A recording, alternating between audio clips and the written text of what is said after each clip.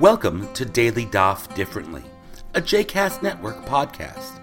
This daily podcast invites you to join us to study the daily Talmud page with a variety of liberal rabbis and teachers. For more information about Daily Daf Differently, please visit jcastnetwork.org/DDD.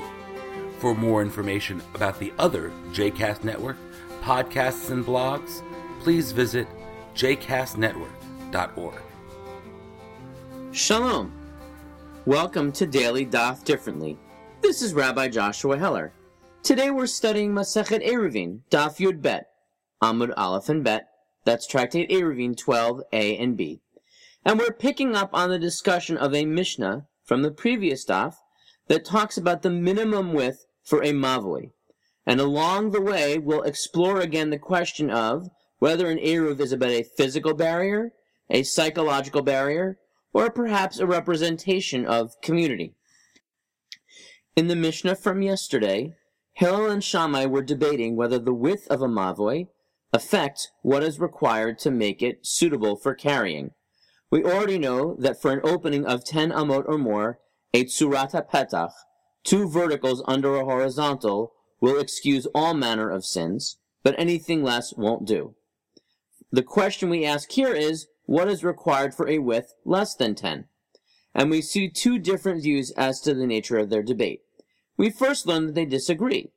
Beit Shammai requires both a lechi and a korah, a vertical and a horizontal. Hillel's school requires one or the other.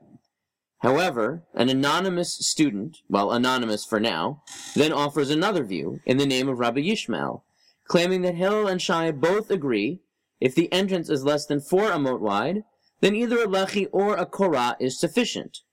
And according to our Mishnah, Rabbi Akiva rejects that view. Why should the size of the mavoi matter at all? Well, for one thing, the rules are different for a mavoi, a semi-public street, versus a chatzer, a courtyard which is the shared entryway of individual homes and is generally only used by those residents. A mavoi is supposed to be deeper than it is wide, and to have chatzerot, courtyards that open up into it. You can imagine an entryway that's 6 feet wide really feels more like a doorway, and feels very private, whereas an entryway 6 to 16 feet wide feels more like an alley or a small street. Depending whether a space is a chatzer or a mavoi, has an impact on the number and types of boards required to block it off.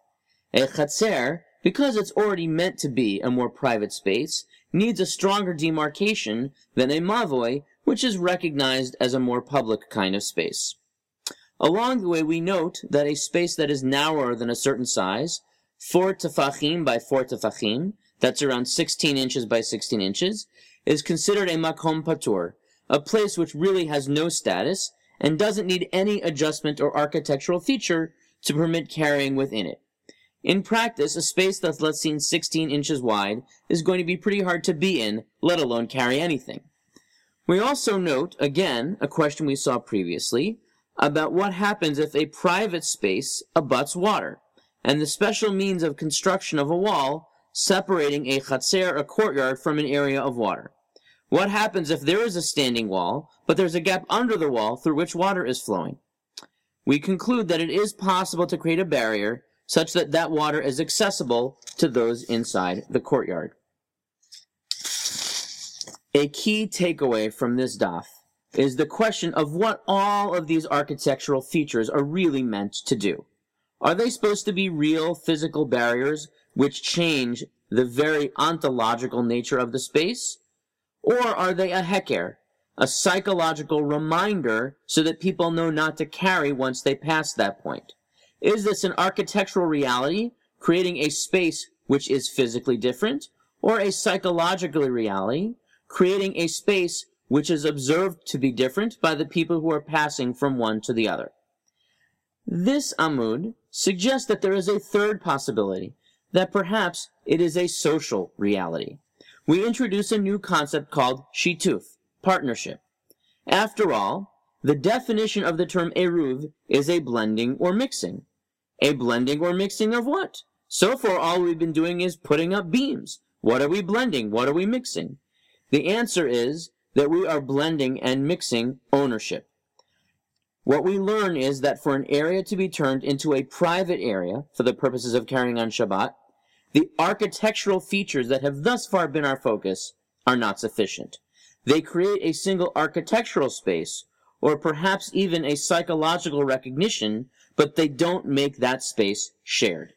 In order for the space to be shared, there needs to be a joint ownership of property.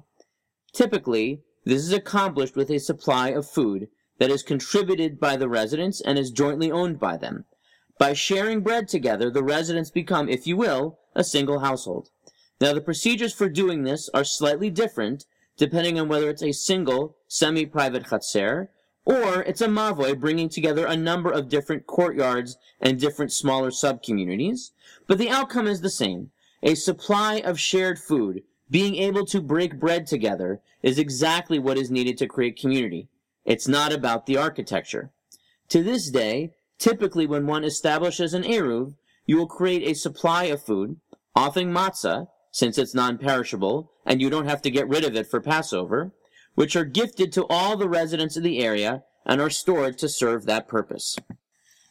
In fact, in modern times, I would argue that the social aspect of the eruv is actually more important than the architectural. Most people who live inside an eruv and rely on an eruv could not tell you what poles or what wires actually constitute the eruv. Maybe they have a map that tells them what streets they can carry on and what streets are outside the pale. In fact, the eruv defines the boundaries of an observant community. The eruv defines a group of people who define themselves as being in community together, and it's really not about the physical barriers.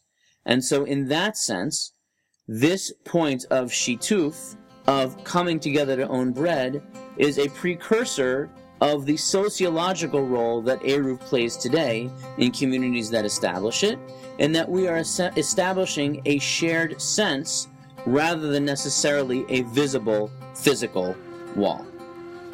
I hope you've enjoyed today's episode of Daily Daf Differently, and that you'll join us again tomorrow for a new page. The music at the open and close of this episode is Ufros from the Epichorus album One Bead, available on Bandcamp, iTunes, and Spotify.